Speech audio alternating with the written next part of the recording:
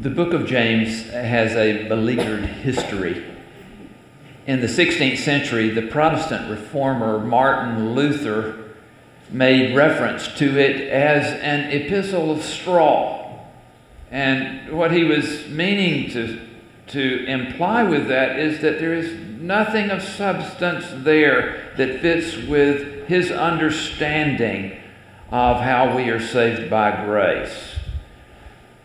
He looked and looked at this epistle, seeking to find something in it to its credit, but finally came to the conclusion it should not be in the Bible. Isn't that incredible to think about? That Martin Luther said that the epistle of James should not be in the Bible. His struggle was a struggle that you and I can barely comprehend. But he was so filled with a sense of the Apostle Paul's words in Ephesians chapter 2, "For it is by grace that you have been saved through faith."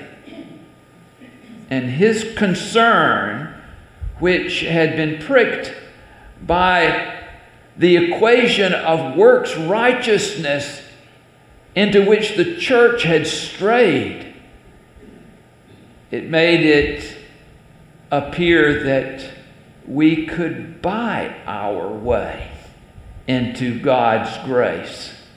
And Martin Luther wanted to have nothing to do with that. And you and I are evidence that message has been sustained for these centuries now, since Martin Luther voiced his concern that we too believe that we are freely saved by God's mercy and grace, not by something that we can do.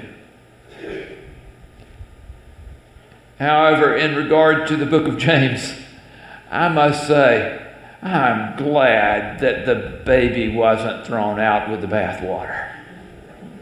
Aren't you glad that this little epistle is still in this precious assembly of books?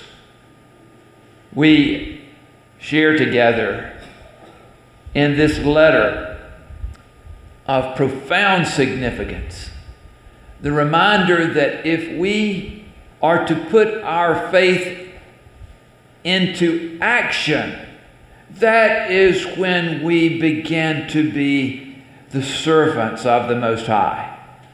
And in fact, if we do not put our faith into action, do we have faith at all? James was asking that question. In fact, he was forcing the answer. So faith by itself, if it has no works, is dead, unless any of you here have any question about it. In fact, in our membership vows, we have pledged ourselves to uphold the church through our prayers, our presence, our gifts, and that important word, our service. And next week at the day of Pentecost, we will consider our witness as well. But today, focusing and thinking with all of our might about the work of service as being integral to our calling in Christ. This is the task that is before us. It is a call to put our faith into action. One of the sayings I treasure, which is attributed to John Wesley, is, well, let's read this. Let's speak this aloud together. Why don't we do that?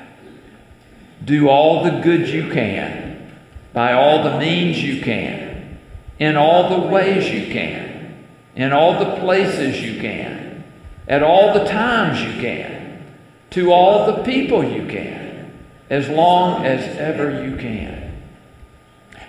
Isn't that a great statement? Did you hear me say one of my favorite statements attributed to John Wesley? And the reason I put it that way is because there is no record that he ever wrote this in a journal or in a sermon. There is no record of anyone sitting in his presence that they ever heard John Wesley speak these words. How in the world then could it have been connected with him? I'll let you do some more research with that. What I have a question about today for you is this.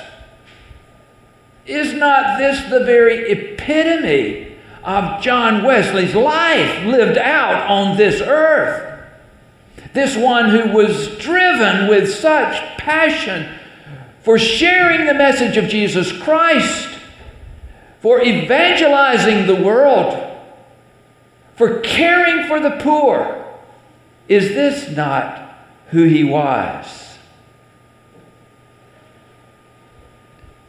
If you're searching for an authentic quote, let me share this one with you, which was written in 1939. And not 1939, 1739. I gave him a couple of hundred years there. 1739. He would have been 36 years old. And John Wesley wrote these words: "The gospel of Christ knows of no religion but social. No holiness but social holiness." Now I'm quoting this verbatim.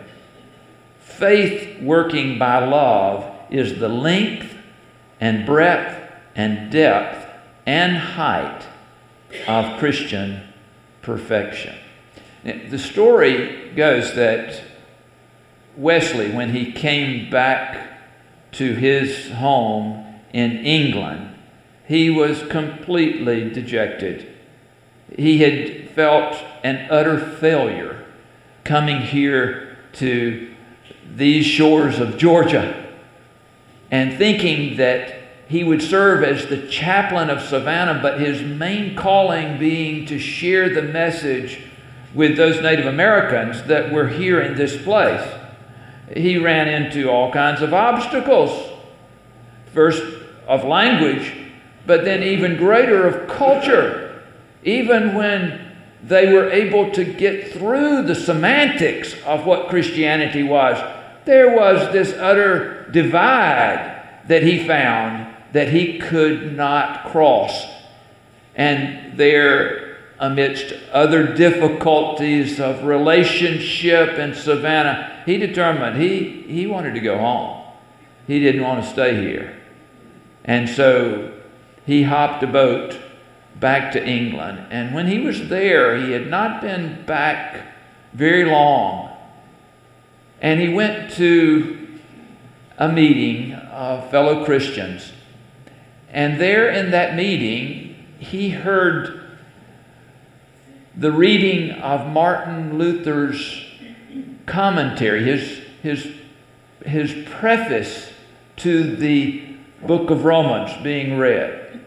And in the midst of that, he said in his journal, he felt his heart strangely warm. Now, this was in the year 1738. Immediately following that, there was a fire that was at work within his life that set him on a road to meet with other Christians. The Fetters Lane Society became a group with which he connected. Every week they would meet together for prayer and for consultation and encouragement and challenge, which is a part of the Christian faith. Within the next year, there were squabbles that broke out in that group because of differing understandings about Christianity and how it should be lived out. And so Wesley found his way into another group. He was being popularized by those that knew him and was said to have gathered up to 7,000 or 8,000 people in the city of London who loved to hear him preach. They didn't have a building. And so there at the beginning of his ministry, he saw an abandoned building. It actually was a cannon factory, a foundry. And so he dug into his own pockets and asked those that were near him to do the same. And they purchased the building. When they moved into the building, immediately they had to do some repair work, some renovation in order to make it inhabitable. But his one purpose in doing this was to utilize that building to its utmost for the care of the poor. Oh, they would have their meetings, and he certainly would place before those that gathered the call of Christ in the lives of those that would come and see the calling of God to make themselves a service to all humanity. There in that place, they came up with the idea of giving small loans. You may have heard recently of microloans that are a part of some organizations, especially in third world countries, giving people a hand up rather than just simply a handout, giving people the opportunity to change their lives. 250 small loans given in that first year through that Methodist society that became known as the Foundry. On Fridays, they would throw open the doors to the church and welcome in the poor that couldn't afford medical care in any other way. And they would provide basic care within that structure. It was amazing what they had on their mind. They leased 2 buildings in order to care for widows who had young children still living at home. Those that had not the time or the way to make their means for caring for the family. These early Methodists cared for these in the streets of London. And starting a school was on his mind for those children that were there in the streets of London by the dozens. And he gathered them in, and they began instruction there in the Foundry. It was incredible what he was able to do in such a short period of time. Not simply because he was trying to be John Wesley, but because he was seeking to be the very essence of Jesus Christ in that poor community of London. You remember Jesus, as Matthew remembers, was reflecting on the most important of the commandments. And he said that the most important commandment, the first above anything else, is you shall love the Lord your God with all your heart, soul, mind, strength, everything that you are. You shall love the Lord your God. But there is another that is exactly like the first. In fact, it is the fulfillment of the first. That you shall, and I bet you can tell me this. I'm not telling you anything new. You tell me what Jesus said. Not everybody said that, okay? I want to hear you say it. You shall love your neighbor as yourself. Okay, whisper it with me. You shall love your neighbor as yourself. Now shout it at me. You shall love your neighbor as yourself. This is incredibly, incredibly important. It is at the center of our faith. It is who we are called to be, not only as Methodists, this is who we are called to be as Christians, as followers of the Lord who seeks to embed this within us. I'm fascinated with the complexities of a Swiss Army knife. I carry and have carried for ages a pocket knife, but not one so hefty as this. But a Swiss Army knife, have you ever noticed that it not only has blades, but it has scissors, and it has pliers, and it has a bottle opener, and it has a can opener, and it has screwdrivers, both flathead and Phillips. And it has a saw. Can you imagine that? A saw and a corkscrew there and a toothpick. What's not to love? It means business. This knife means business. It was designed to be put to work. It was meant in its very essence essence to do things, not just to sit there resting in the pocket of some soul who wants the pride of carrying a Swiss Army knife. It was meant to do the work that it was designed to do. James, in his epistle, is making this point. Faith by itself, if it has no works, is dead. You might as well not have it. If you're not using it, if you're not putting it to work, you might as well not have it. This is not some addendum to who we are as Christians. This is not some option that we have. This is the greatest misunderstanding of Martin Luther. This is not some addendum to who we are. This is the essence of who we are called to be. In fact, in James, the entirety of the epistle has these reminders. But in the first chapter, before that passage that was read for us this morning, there are these words, "But be doers of the word, and not merely hearers who deceive themselves."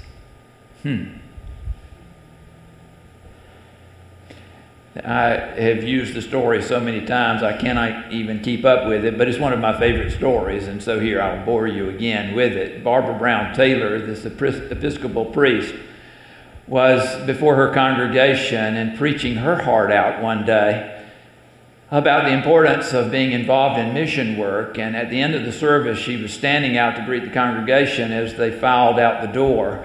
And one man came to her and he said, "I got it." She said, "That's good." Then he said, "No, I really got it.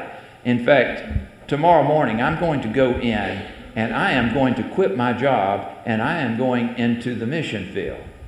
And she looked with disbelief at what he was saying. And her response was, "Get a grip, man. It was just a sermon." What do we expect God to do in us? You and I, even myself, I look with reservation about what God might be doing, but who knows what the Spirit might be whispering in your ear right now, in your ear alone, right now. Asking you to do something that He needs you to do in order that your faith might be real and that someone might receive the care that is needed. Back in the 1980s, when AIDS was the virus, not COVID, I heard of a situation in an Atlanta hospital in which there was an individual who was dying of AIDS. And so few people entered that room because of the fear of getting that illness. The person was not connected with any church, but a pastor was called. And the pastor who came to make the visit, as the story goes, he came to the room, but he did not enter the room. With the door open, he shouted his prayer to the man who lay there on that bed, dying. Word of that circulated.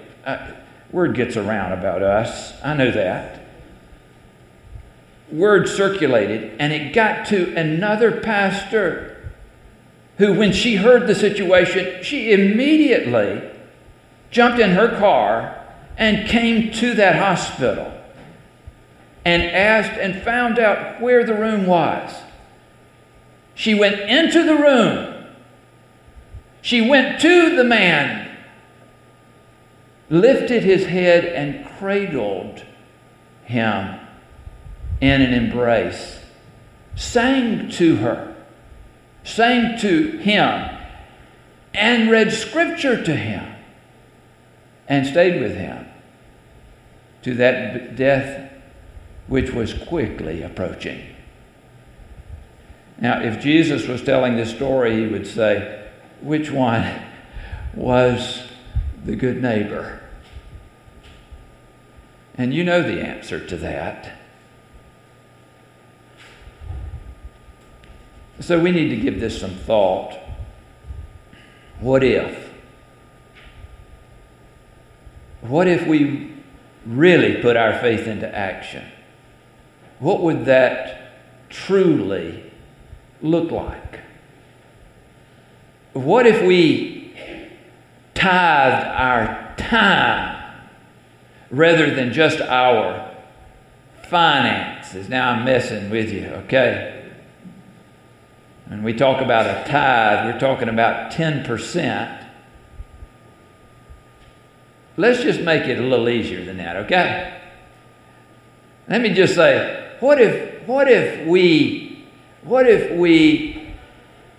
tithe at the 2.5% level, not on every hour of the day, but just on the equivalent of a working year, okay?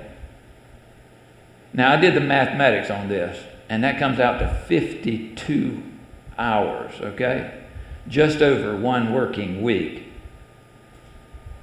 at a 2.5% level of time. What if we made the decision to give that amount of time to God alone to use for His mission work? Now, is this crucial to our salvation? Some of you may be saying to yourself, I'm saved by grace. Is this crucial to our salvation? Well, James would say so. If you say you have faith but do not have works, can faith save you? That's an in-the-face question, isn't it? Pittman Park United Methodist Church has been known for decades as a mission church, sending teams stateside and internationally to care for those in need, working within the local community to care for those who are in need. As we approach the 65th anniversary of our founding, and that's where we are right now, 65 years since this congregation came to be. As we approach that 65th anniversary, what if we truly embraced once again this part of our calling in Christ? Where would this renewed commitment to put faith into action, where might it take us?